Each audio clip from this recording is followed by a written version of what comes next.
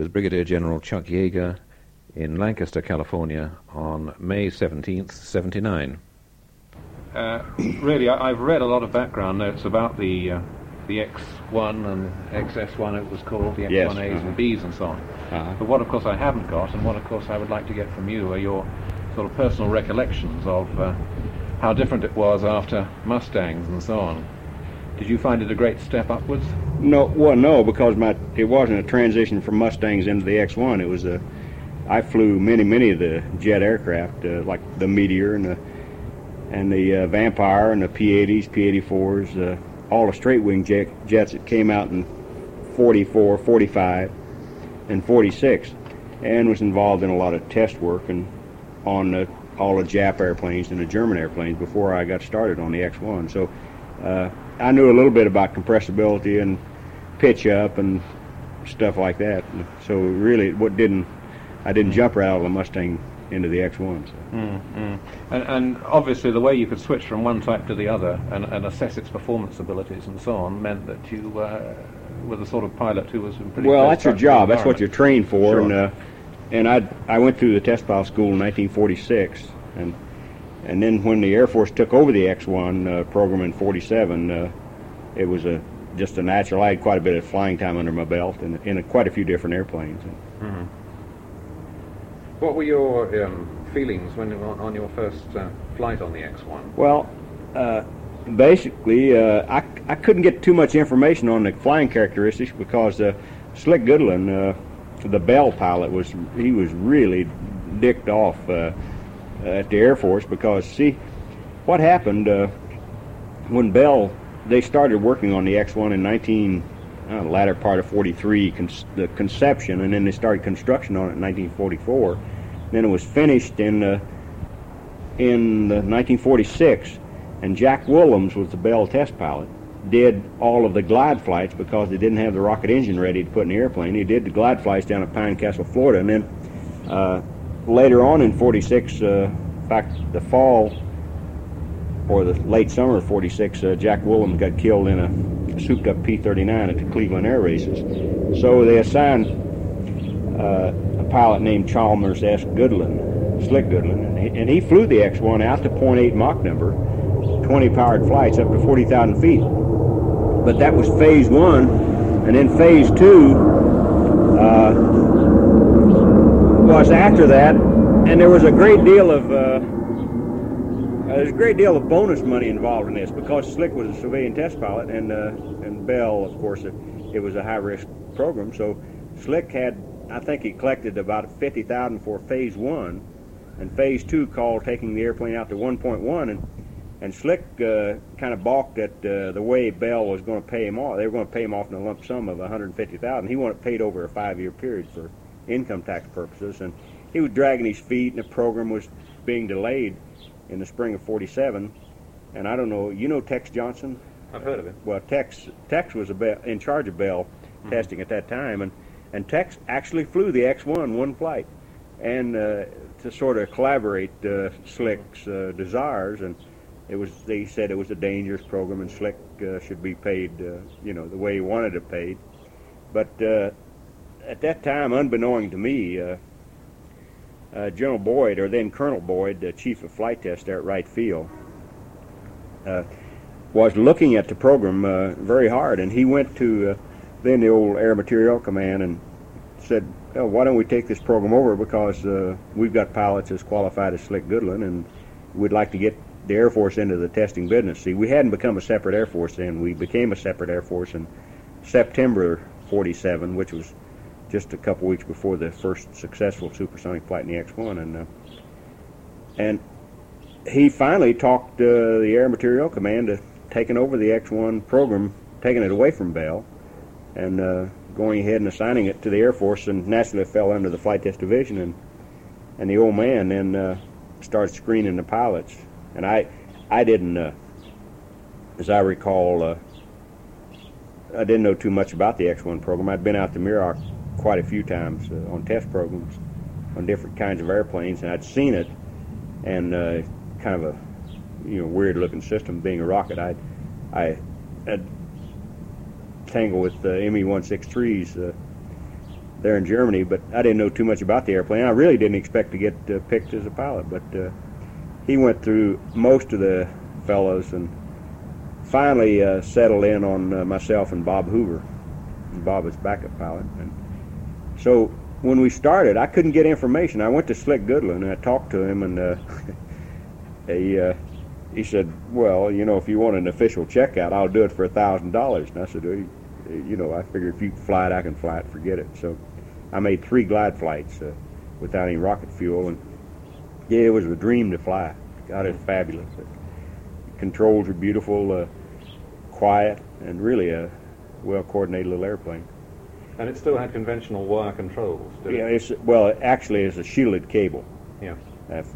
And actually, the ailerons had flutter dampeners built into the system, so it wasn't a most optimum control system in the world, but it was still just a conventional push-pull cable controls. And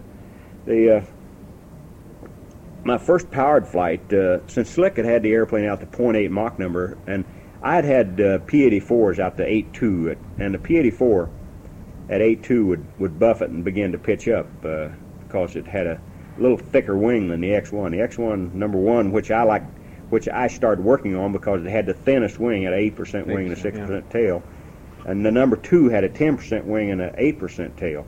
And Slick did all the flying on number 2. He wouldn't fly number 1 because it had about 190 mile-an-hour stall speed with flaps down, whereas the number 2 was about 140, and it was easy to land, much easier. But I liked the number 1 because it was a little hotter airplane, and I figured a lot less drag.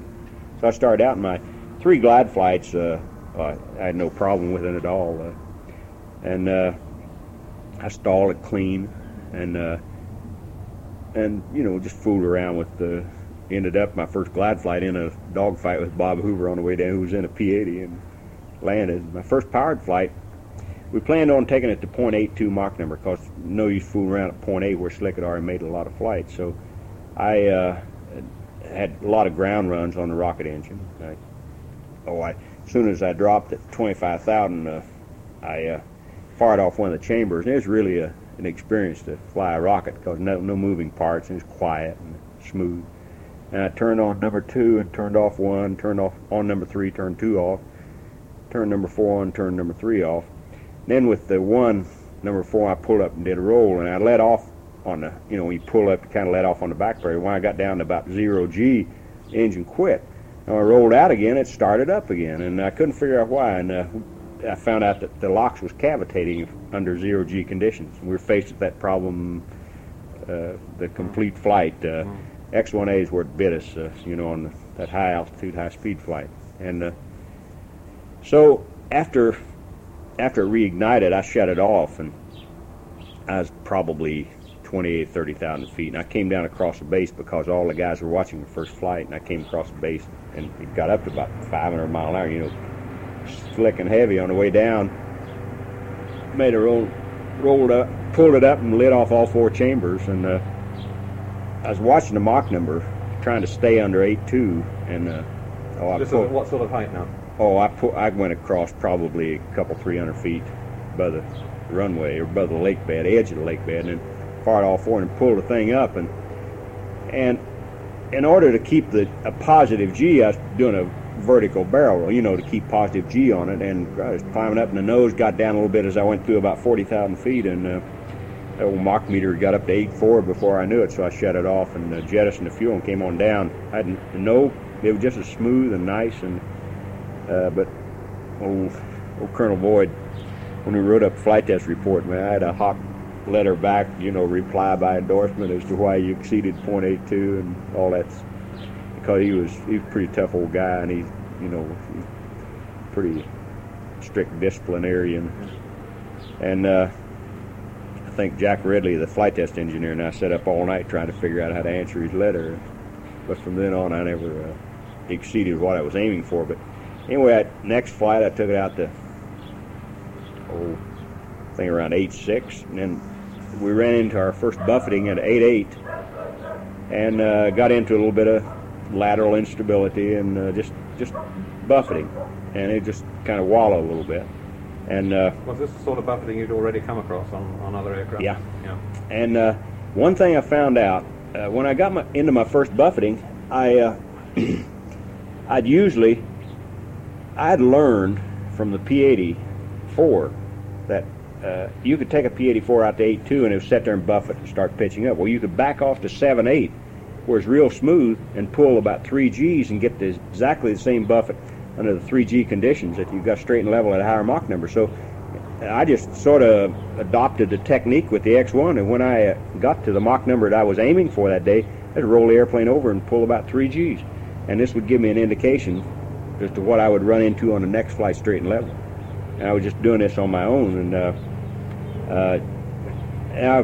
How is that explained aerodynamically? Because, I mean, your airflow of your wing hasn't changed. Well, yes, your angle of attack is changing, so you're theoretically getting a thicker wing, see? Oh, I see, yeah. See, you're just increasing, that's what you're doing, is increasing the thickness to chord ratio of your wing because of increased angle of attack. See? So it's really analogous to stepping out on the ice and just tapping a foot on it to see if the ice is going to hold. And, see, that's what clobbered old de Havilland. You see, couldn't back off. And he was low down as well, I think. Well, a high Q, yeah. And see, to get in, we'll get into that DH-108. I flew the X4 later, and it had the same, basically the same thickness on the wing, and it was the same plan form, a semi-tail, a swept-wing airplane, and at 9.2 Mach number, it went divergent on all 3 axes. See, it had enough power that we could go up to 45,000 feet and just increase our Mach number very steadily. And the little airplane was at 9.2 went divergent on all 3 axes, and had I went any faster, it disintegrated. So I had to pop brakes to slow it down to get it out of it. And that's what happened to the DH-1. See, they were doing all their work going straight down because they were so underpowered, and he just got into high Q and just overstressed the airplane at about probably about 9.2, 9.3 Mach number. Anyway, this disorientation in 3 axes, it's really due to compressibility effects on vertical and horizontal airfoil. See, it's loss of stability on all 3 axes because of the shockwave effect on the airplane. Well, I went on out at about on the 6th or 7th flight. I went on out to 9.4 Mach number. I was just in increased buffeting and a little bit of wallow, and then I went on out to 9.4, and at 9.4 I rolled the airplane over and pulled back, and nothing happened. The airplane just went to, and I flopped the stick back and forth, and so I raked the rockets off and backed off and jettisoned the fuel and came on down, and I was really worried because General Boyd, I talked great length with him. He had one objective in the whole X1 program, that was safety. He said, we'd seen the British knock off all R&D just because of a stupid accident, and that really hurt him. And he said, I don't want anything to happen to this airplane, and if you don't like the way the program's going, he said, you just call it off and we'll cancel it, and that'll be it, no questions asked. So I was a little bit apprehensive because it had been predicted the X1 would either pitch up or pitch down at the speed of sound, and with me no way to control it, I was a little bit apprehensive about the whole outcome. And one thing, the X1, see, I had no way of getting out of it. When you were in it, and that's it. Side door and everything, yeah. And the one thing that they had built into the X1 was the capability of changing the angle of incidence of the horizontal stabilizer. And the way they did it, we only had a 5,000 psi nitrogen gas pressure. We used this nitrogen gas through dome regulators to actuate the gear. It wasn't electrically actuated? Oh no, nothing. We had no power source. He had no generators. He had no hydraulic pressure. Just plain. So we pressurized this manifold up to 5,000 psi, run it through a dome regulator to actuate the gear. Use nitrogen pressure to pressurize the liquid oxygen tank and the water alcohol tank to force the fuel back. We used. Then we'd run the gas back to the tail, and we had a little air motor on top of this jack screw and an air motor on the bottom that changed, would turn it one way to run the stabilizer down and turn it the other way. Then we ran that gas up and ran it to 4 psi orifices, ran the gyros, and then dumped that into the cockpit to pressurize the cockpit with. So you were sitting there with a 100% nitrogen atmosphere in the cockpit. So, and we only had one oxygen system, and that's what, of course, limited your fuel load on the early one, wasn't it? Huh? That limited your fuel load Yeah, because you have an air launch. Yeah, that's right. Because and the main thing is we had a pretty heavy airplane because they had to have the heavy wall tanks versus the X-1A. The X-1A, you know, we went to the hydrogen peroxide turbine pump system.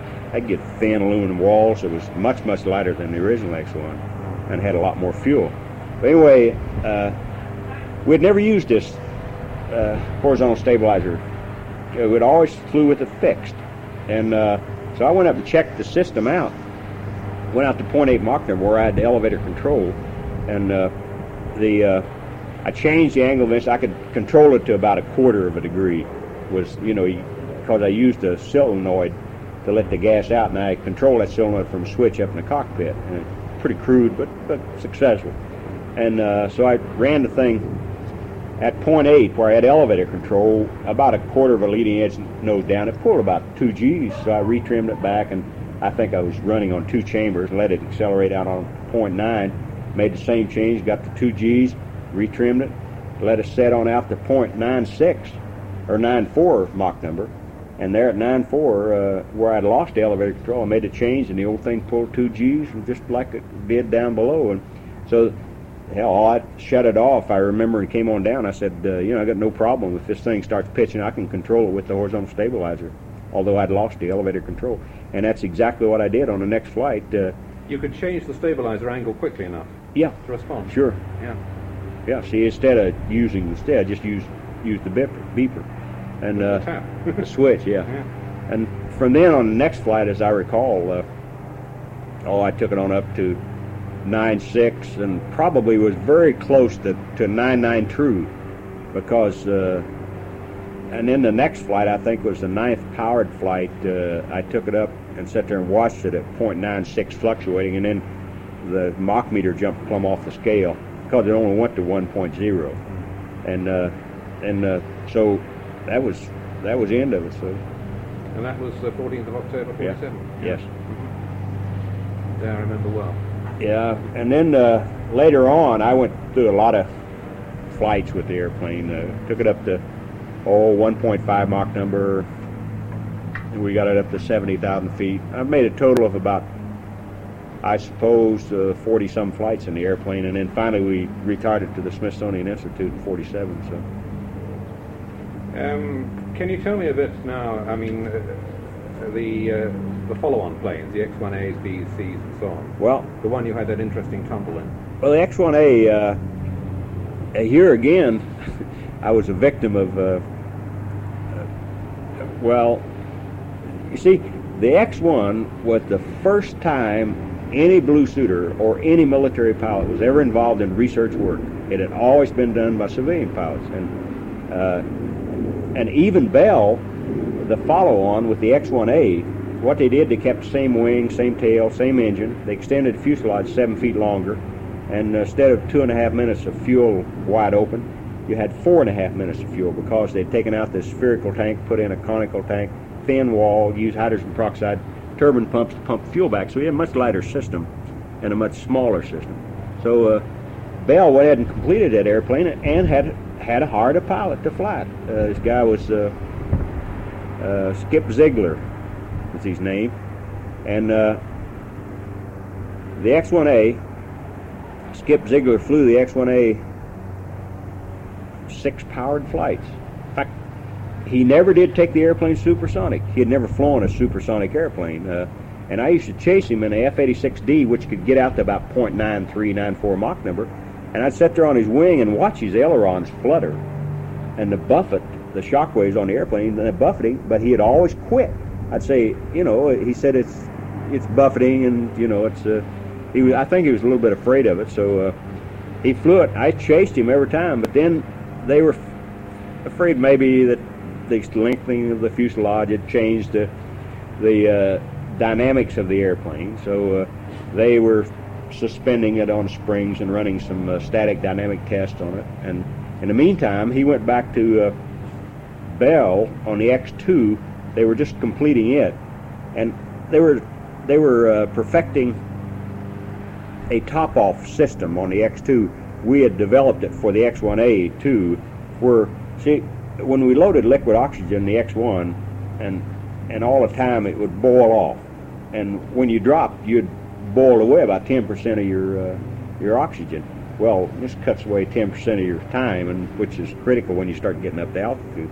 So they put in, I think it was about a 500-gallon liquid oxygen tank in the B-50 that dropped the X-1A, and they were doing the same thing to the X-2 back at Bell. And they had the X-200, and they were running some top-off tests over Lake Erie, and they had developed a new system. Instead of using these manifold spheres for 5,000 pounds of pressure, they'd gone to a stainless steel coil, and they'd used this coil as the structure of the liquid oxygen tank in the end. And evidently, through fatigue, the coil failed on the X2. It failed on the latter models, the X1. I think it was the D, and possibly the X1A later on. We lost it too. And he was in the bomb bay of the B-50, and there was an explosion in the X2 which blew the X2 out and Skip Ziegler and killed him. Well, there sat Bell, and Mr. Bell went to the Air Force and said, how about letting Yeager finish up the test on the X-1A? And the Air Force said, yeah, he might as well. He has most rocket experience. And so I was put in the X-1A program, and Jack and I looked at the program. Jack Ridley was, sort of my brain. You've read a lot about him. He was really a sharp cookie. He was a damn good pilot. Yet I only had a high school education.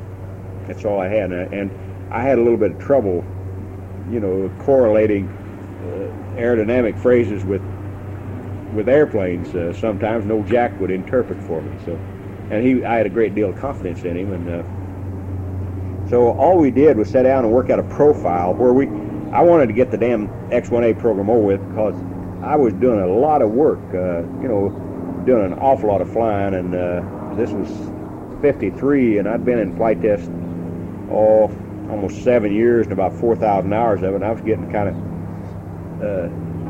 of unstrung sometimes because of so much work and so much flying, and most of the time under very hazardous conditions, and we'd wiped out about all of our test pilot fleet, and there's only me and Pete Everest left, so I even asked, I had 4 kids, I even asked Mr. Bell, although he couldn't pay me anything, I was a military pilot, I said, you can take out insurance on me, and the Air Force said that you can, and so he went ahead and took a pretty heavy policy out on me to fly the airplane. And Jack and I worked out a profile flight where we figured in order to get the maximum speed out of the X-1A, we'd drop at 30,000 feet, fire off 3 of the chambers, climb at 0.8 to 45,000, level out at 45, fire the 4th, go to 1.1, and then go through this profile climb, hitting 50,000 at about 1.3, 60,000 at about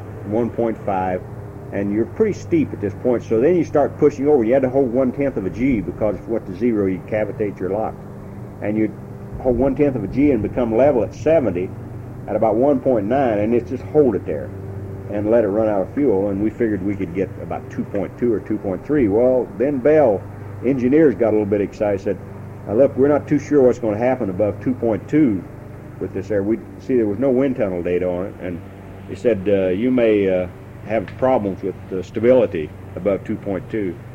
And actually, we worked it out, and I made first flight. I took it to 1.3. It flew exactly like the X1 did. The buffeting, you lost still had to trim your way through. Huh? You still had to trim your way through like you did on the X1.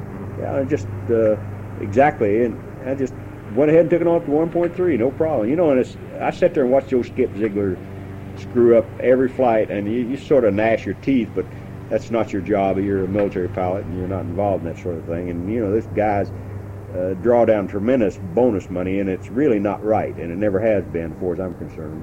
They got a lot of military pilots that are, like in your country, hell, put your military pilots with the company and let them do the work. The civilian pilots in my country don't get paid, I tell you. I know it. It's very well aware of it, and they don't deserve it, I'll tell you the truth.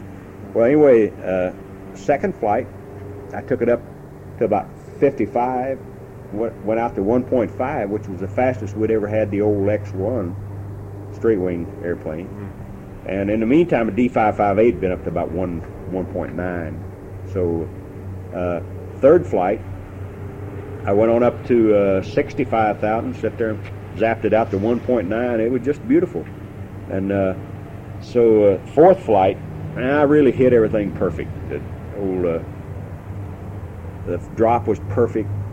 All the engines ignited just like that, the chambers, and I was right on profile. Only thing that happened on the climb, you can't see outside. We had and not unlike the X1, which had a flush canopy and you couldn't see nothing. The X1A had a bubble canopy. You went in from the top. So I sat in the X1B at Dayton. Yeah, okay. Like. And we still had no ejection seat, no way of getting out. So you're still stuck. So the airplane, although I couldn't, I had about a 55-degree climb angle because I went through 60,000 feet and I started letting down. Well, I was about 10 degrees steeper than I should have been. So consequently, instead of getting level at 70, I was sitting there. I had a pressure suit on too, and I was almost to 80,000 feet the time I got the airplane level because I had to be real careful on the pushover. And I was sitting there looking at 1.9 Mach number at 80,000 feet, so I just dropped the nose down a little bit, and God, that thing was really accelerating. We're picking up 31 miles per hour per second, which is damn fast. We're getting down to where we got more thrust and weight, about on 1G acceleration. You're still burning. Oh yeah, still burning, and I sat there and watched that Mach meter go through 2.2 and 2.3, and as it went through about 2.4, Jesus Christ, your nose began to yaw. I pushed in rudder and nothing happened. And boy, the nose began to yaw, and God, and then dihedral effect. The wing started coming up, and I cracked in full aileron, and nothing happened. And I was up looking at about a little over 2.5 at that point, and that's where it burned. I ran out of fuel and just quit. And boy, at that time, the nose was yawed 40 degrees left, and it was beginning to roll over. Well, it flipped back under and pulled about 2 negative G's, and then really got in phase, the yaws, and so I was getting at max rotational rate. Here again, the canopy went on the thing, and my suit inflated, and on a negative G, and I was fogged up on my facepiece because it got hot, and I kept the rheostat down on the little filaments in the facepiece, and I was trying to get hold of it, and when everything really came unglued, I really didn't know. I didn't know what had happened. I had no idea. I thought the tail had come off the airplane or something, and I knew I was faced with a problem. I had no way of getting out of the airplane. I was wondering what part of the hatchways I was going to hit in, and I couldn't say anything because I was so disoriented that the airplane had a maximum rotation rate was about 580 degrees per second. That's two snaps per second. That's pretty fast. So you're putting a lot of transverse G there. Well, that's right. What I was getting was about 9 positive, 2 side, 2 negative, 2 side, 9 positive, going through 2 cycles like that per second. One thing I did, I couldn't orient, I couldn't see, I didn't know what was happening. All I knew was I was getting beat all to hell, and so I just pretty well conceded the fact that I'd stay in the airplane. I had nothing to do. So I stayed. I actually have no idea what was going on, but then the first thing, as it slowed down, it began to get a lot heavier G's in a steady state, 8 to 9 G's, and I blacked out because I had no G suit on, of course. And the next thing, I instinctively rolled the horizontal stabilizer full leading edge up, or nose down trim. And the airplane where I ended up was in an inverted spin when I could see and orient myself at about 34,000 feet. And I got the rheostat turned up so to burn the fog off. I could see then.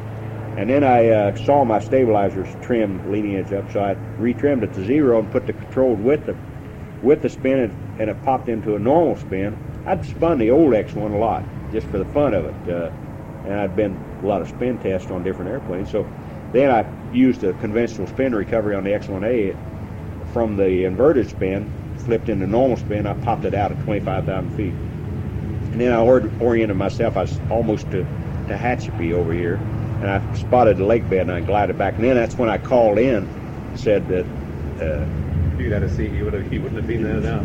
Yeah, I've got the recording of that. Did you read Bill Lundgren's book that he wrote?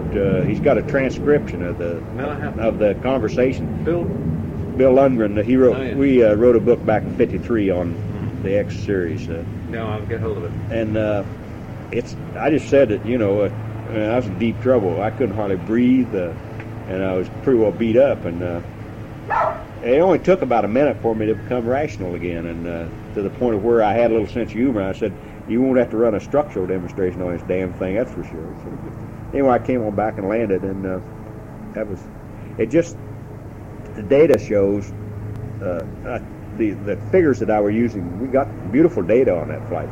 God, it's really hairy stuff to see too. NASA has it all. And we're shooting films out across the right wing, and they're beautiful to see. Man, airplane just goes everywhere but loose.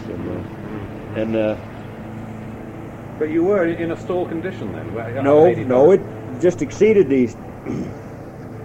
Because, see, your shock cone begins to lay down, and it just completely blanked out the vertical and horizontal stabilizer to the point of where we lost stability on all three axes. It was all dead air around your control system. Yeah. See, and it just, and that's the reason the tails were too small. That's the reason we went to a bigger tail on the X2, which operated out to a little bit about 3.2 Mach number, and then the airplanes like the SR-71, anything that operates out beyond 2.2 Mach number has to have a lot more vertical surface on it than. Was that the same sort of problem in the F-100? Same kind of coupling problem you had? No. You mean when Wheaties Wells got killed? Yeah. Well, that should never have happened.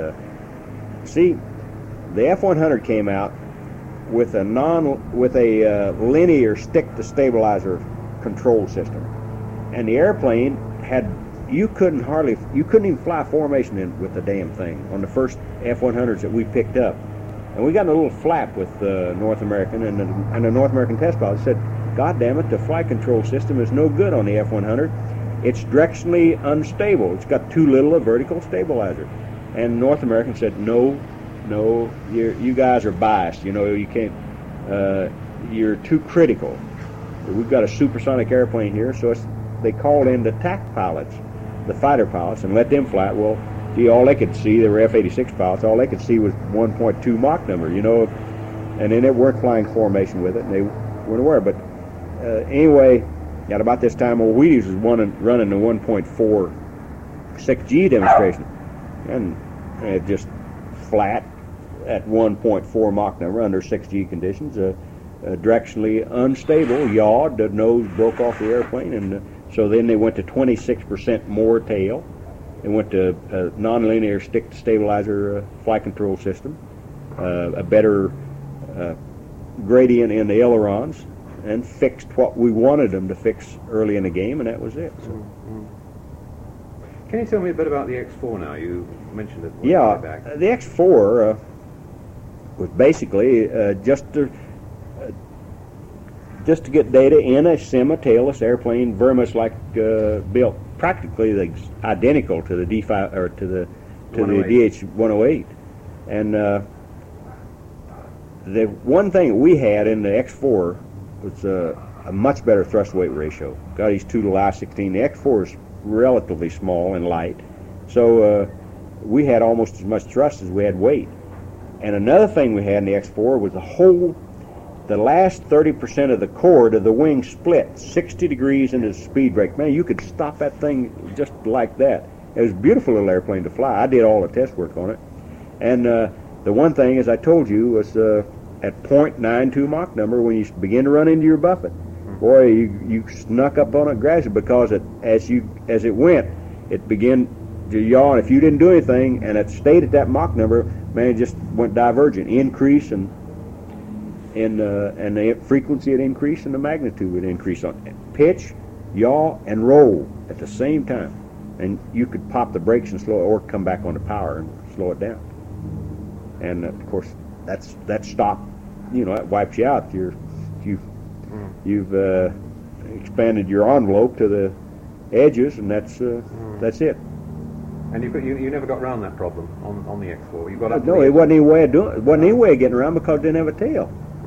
Didn't have a horizontal stabilizer. So it had a very short life. Yeah. Yeah. I saw it up at the museum. It's slung in the corner of a workshop, just a bit of the fuselage left, looking very, very unhappy, up at the Air Force Museum. Oh, really? they got it up there in the well, the there were two of them. One is at the Air Force Academy. The other one's down at the Air War College at McGurn, and they brought that up to the Air Force Museum, and geez, it was in beautiful shape when they brought it up there. I don't know what they're doing. Well, they're waiting for bits and pieces, but it was thrown in a corner. Or they just probably haven't assembled it or put it together yet. Maybe. Yeah. Yeah, the X-5, you could sweep its wings in flight, and it would do .82 Mach number with the wings straight and buff it. You could sweep them; they'd go out to .92 Mach number. That's simple. It was never supersonic though, the X-5, was it? Yeah, you could dive it, same as F-86 up to supersonic. Well, just 105, like that. What other? You must have flown about every airplane the Air Force ever had, haven't you? Yeah, I've flown, and the same with I did quite a bit of work on the Hawker Hunters, and worked over there with Neville Duke and Bill Bedford and a lot of the guys. They would run into compressor problems when they fired the guns on the Hawker Hunter, the Mark IV, and we went over with that idea of building a electrical bleep into fuel regulator, where when you fired the guns, that cut the fuel pressure down, and and they got out with compressor stall problems. And then while I was there, I flew the I think it's the Mark VI, had the Avon, the RA-10 engine, the bigger engine in. But we could never make the Hawker Siddeley group put a flying tail on that damned airplane, and that we called them stupid. You say you're dumb. You got to have the damn airplane has a performance, and at .92 Mach number, man, you're out of business. That's simple. And we were flying F-86s with flying tails, and he said, "You have to."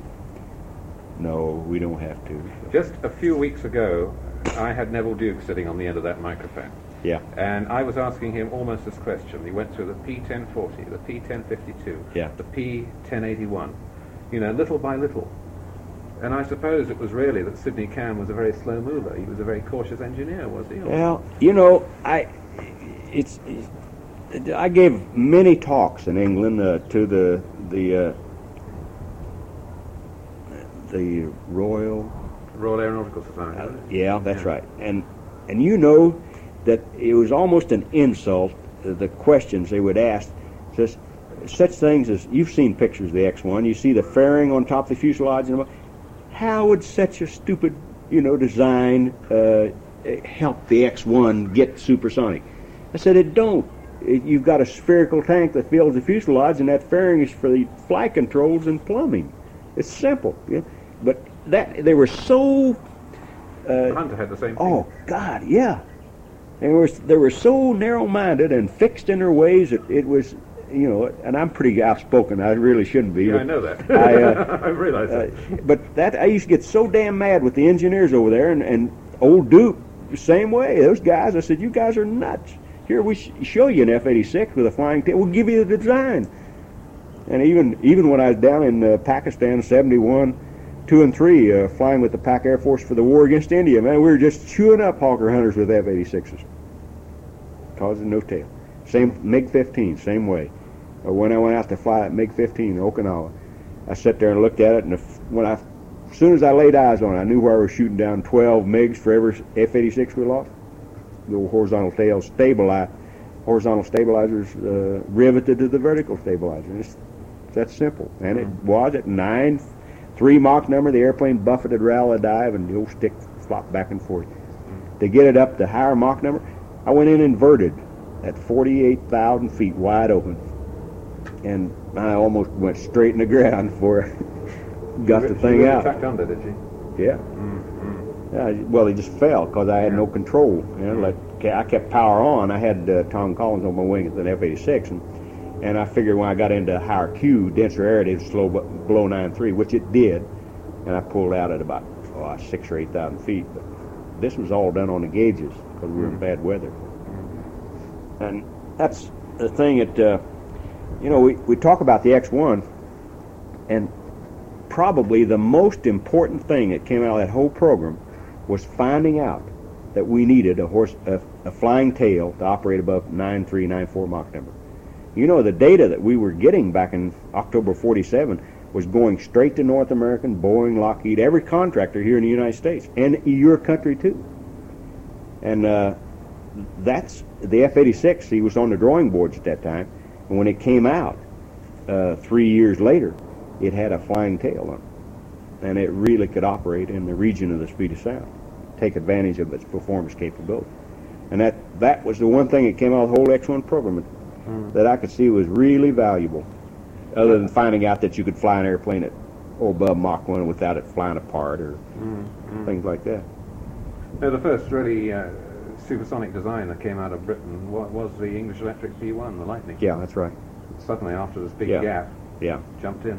Yeah, I think that, losing the DH-108 really hurt Great Britain. A tremendous amount. Man, their aerodynamic airframe reshirt just quit.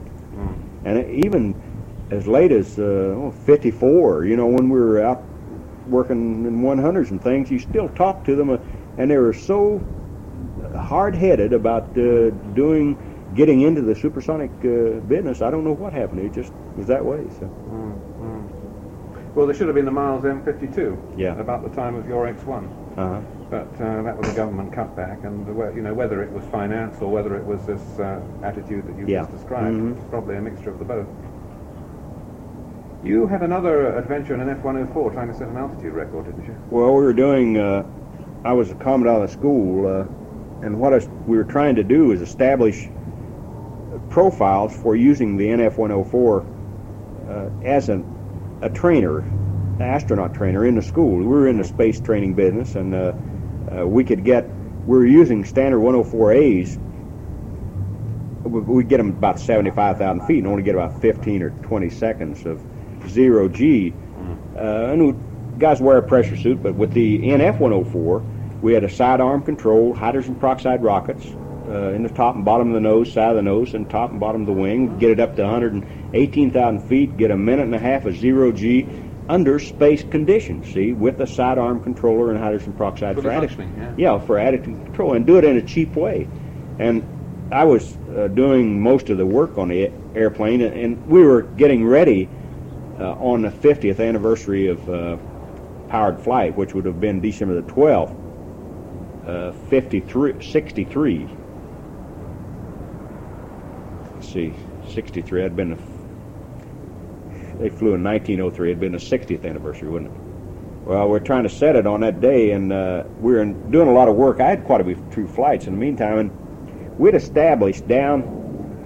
We were working. The 104 has a bad pitch up above about 15, 18 degrees, and once it goes, if it gets into a flat spin, and it spins flat, the only way that you can get a 104 out of a spin, any 104, is high engine RPM, and the gyroscopic effect of the engine at high RPM causes the flat spin to precess down, and you can fly it out that way, and we pop it out. And we knew this in the 104s. Well, I'd made a flight and had worked this down to 108,000 feet that morning, and I was fooling around with angles of attack approaching 60 degrees over the top. But the very light aerodynamic pitch up, as you went above 20 degrees, I could override it with a hydrogen peroxide rocket and bring the nose on down to zero angle of attack during re-entry. We thought we could do this. Probably we wouldn't start getting into the critical area until we got down to about 90,000 feet, down to where about 80%, above 80% of the atmosphere. We thought, so the afternoon flight, I dropped it to 104,000 feet, and boy, there I sat at 104,000 feet at about 60 degrees angle of attack with both my hydrogen peroxide rockets open on the top of the nose, and nothing is happening. The damn thing sat there and re-entered, kept increasing angle of attack. I couldn't get the nose down with the rocket and the top, and damn thing, just went to 90 degrees angle of attack, flat spun off, and I couldn't. I could stop the spin, rotation spin. I couldn't get the nose down. And what you do in a flight like that, you accelerate out to about 2.4 Mach number on the rocket and pull about 4 Gs to 70 degrees angle of attack, and you watch your tailpipe temperature on the jet engine, and the afterburner will blow out at about 60. As you go through 70, you've got to watch that tailpipe temperature, or it'll over temp on you. And usually you shut the jet engine down at about 70,000 to keep them over temp. It's windmilling all the way up. The rocket's taking you up to about 100, and then you coast over the top, and then come back in using your hydrogen peroxide to control the airplane. And in the meantime, the engine RPM's windmilling down to about 60%, but then when you get on the other side and start down, then it'll sit there and hold the windmill, giving you hydraulic pressure and generator, electrical power. Well, when that thing went flat, and my engine RPM started bleeding off, and finally at about 50,000 feet, I had 0 RPM and locked up control. So, but the airplane was flat and just fell flat. And I was sitting there looking at my boom out the nose, boy, the yaw vein, sticking straight up, and it turned a little bit, fell off, and then it would go flat again, and it wasn't a hell of a lot I could do. I popped the drag chute at about 30,000 feet. That boy brought the old nose right down.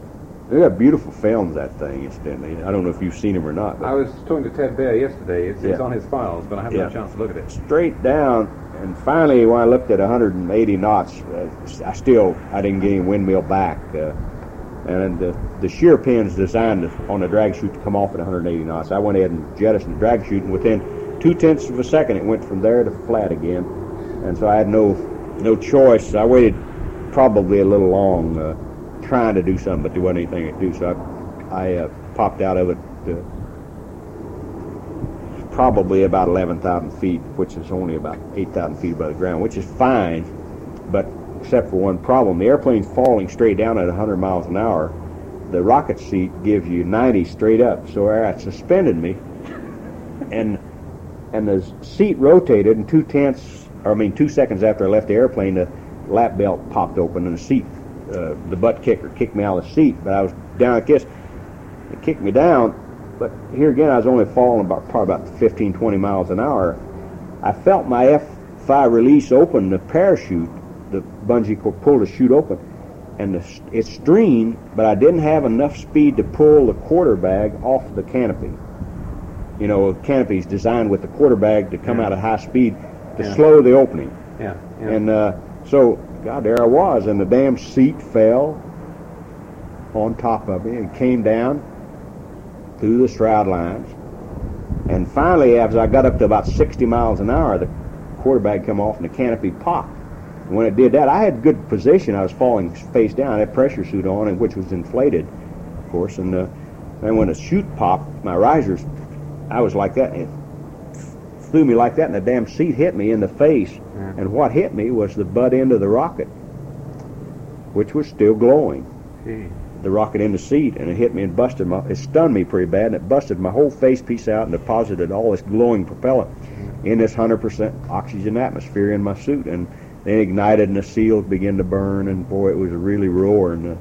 What about the aircraft? Were you still formating with it, or? Well, no, it was under me. It was falling faster than I was. But fortunately, when the seat hit me, it cut my eye across here, and my eye socket filled with blood. And the flame, I got some pretty bad burns. I had a lot of skin work. See all down back, and my ear, my fingers were burned. Tips of my fingers were burned off trying to get air. I couldn't breathe because of the flame and smoke. And finally, I had enough sense. I knew I had to get that visor up, or at least what was left of it, to shut off the oxygen, because it's the only way you shut off the oxygen systems. Raise the visor, that shuts off the firewall kit, which is a part of your chute. And I finally got the visor up, and that shut off the flow of oxygen. It was really clobbering. All my seals were burning. I was burning. All full of smoke, and I still couldn't see anything. And by then I saw that I'd getting pretty close to the ground out of my right eye, and I made a good landing. I fell down because of the pressure suit and the kit was pretty heavy. And I remember Andy was chasing me. I bailed out 3 times. He'd been on my wing all 3 times. Bud Anderson. Oh, yeah. Yeah, we flew combat together. We shot down airplanes together. We were in flight tests together. Our whole careers were parallel. And when I hit the ground, I got up, and I looked at my hand. My glove was still burning leather, and the rubber was melted, and it was beginning to hurt. And I couldn't see. I actually took my helmet off, my neckband, the full pressure suit neckband, and you know that was unheard of. You couldn't do that theoretically. But I took it off, and about that time a chopper landed and picked me up, and it took me back to out the hospital. Landed out there, took me in. I remember the doc was digging in my eye through all the blood and scabs and smoke. I mean the burnt stuff. And he finally saw a little light. He asked me, could I see anything? I said, no, it's pretty black. And I was beginning to get woozy because he'd given me morphine. I was hurt so bad in the burns. And finally, I said, yeah, I can see a little light now. And he kept digging. Finally, he got to my eyeball. So it worked out pretty good. What's the most enjoyable airplane you've flown? Probably the F-5. F-5? By far, yeah. Beautiful. The twin engine, for redundancy. It's primarily, it's just a sweet airplane to fly. I've seen it in displays. Yeah. It moves nicely. Yeah. It's just a wonderful little, it's so well coordinated. F-4 is nice, but the flight control system in the F-4 is not very good compared to other airplanes. It's F-4 probably is the easiest airplane to land that I've flown, a high-performance airplane. But the most fun airplane to fly is an F-5, probably. And what's the worst one? The biggest can of worms you've had? I don't know. We flew some pretty sorry airplanes, like the XF-92, the first Delta Wing airplane. I did the work on that, too. And, well, if that thing had a stick 18 feet long, you probably could fly it pretty good. But it was the first irreversible system that ever flew, incidentally. Yeah. I took the airplane supersonic, too. Yeah. And it was pretty squirrely airplane. But you got to realize those are research airplanes. And, no, I've talked to Dick Johnson and Scott Crossfield, and they both had the same verdict on me. Well, Scott never fooled around with that 92. I think he flew it once or twice. But Scott, I don't know. He creamed the X1 nose gear. He creamed the X15. He's not unfortunately, he gets himself into trouble every once in a while. He's like, I gave him an F100. That's the funniest thing. See, NACA then, although NACA was involved with the X1 only from an instrumentation standpoint. And we were flying, we decided, like Walt Williams and D. Beeler, and they decided, we don't think you should go to 9.2 today, you ought to go 9.1. Well, we'd do pretty well what we wanted because we were flying, we knew what, and Jack Ridley especially. Jack was brains on the X1. Well, when NACA got into the research business, normally I checked Scott out, and checked, they had Champagne, I checked him out, Herb Hoover, checked him out. Christ, they just they didn't have a lot of experience flying high-performance airplanes, and they'd, cream them on landing or something. Well, I delivered the first F-100 to NACA over there when Scott was flying it. I said, Scott, they ran an acceptance inspection. I said, give me a call when you get ready to fly it, and I'll come over and point out a few things about it. He's pretty arrogant type. He said, well, it's a -1, isn't there, the airplane? I said, yeah. And so I never heard anything. And Walt Williams called me about 2 weeks later and said, you want to see something funny? And I said, no, what? He said, come over and look in the hangar. So I went over there, and here's this F-100 with the nose sticking plumb through the wall of the hangar. And I laughed. I said, what in the hell is going on? He said, that your buddy Scott went out and flew it, lost the utility system, and didn't have sense enough to know they didn't have any brakes.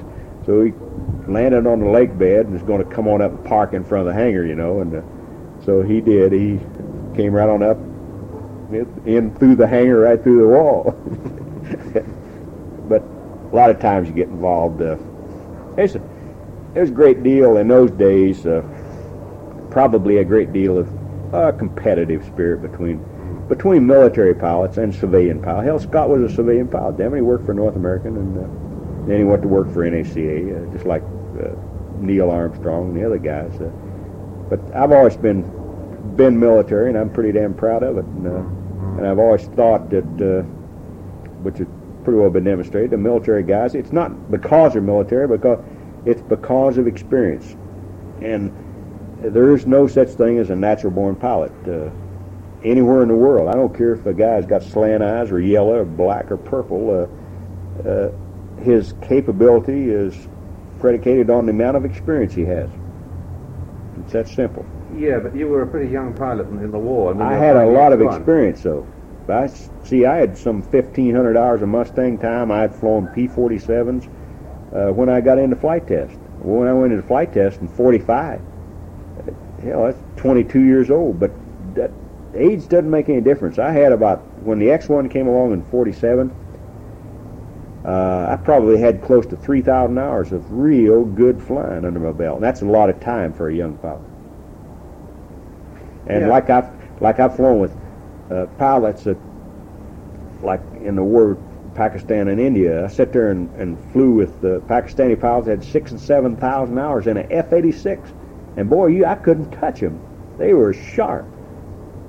And that's the way, like Jackie Cochran, man, she's a hell of a good pilot because she's got a lot of thousands of hours of flying time. Where did she get all her hours though? Because she flew, headed up the WASP. She ferried a lot of airplanes. She took first bomber over to England. She had P-51s. She had Lodestars. And then she flew the T-33. And the Canadair, Mr. Odlum owned quite a bit of stock in Canadair, and they hired her on as a test pilot, just like Northrop hired her as a pilot, as a civilian pilot, and as said, she's authorized to fly their contractor airplanes, and she's a damn good pilot, and it's because she has a lot of experience. Yeah. And that's what bit a lot of the guys in the early days stepping in, like NACA types and contractor types, stepping into new exotic equipment, high-performance equipment with no experience. And we sat back and we came up the hard way. We lost a lot of guys too in the military, but I used to hate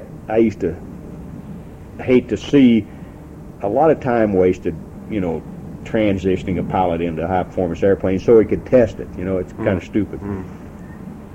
Fine. Well, I think we've okay. covered them. Great.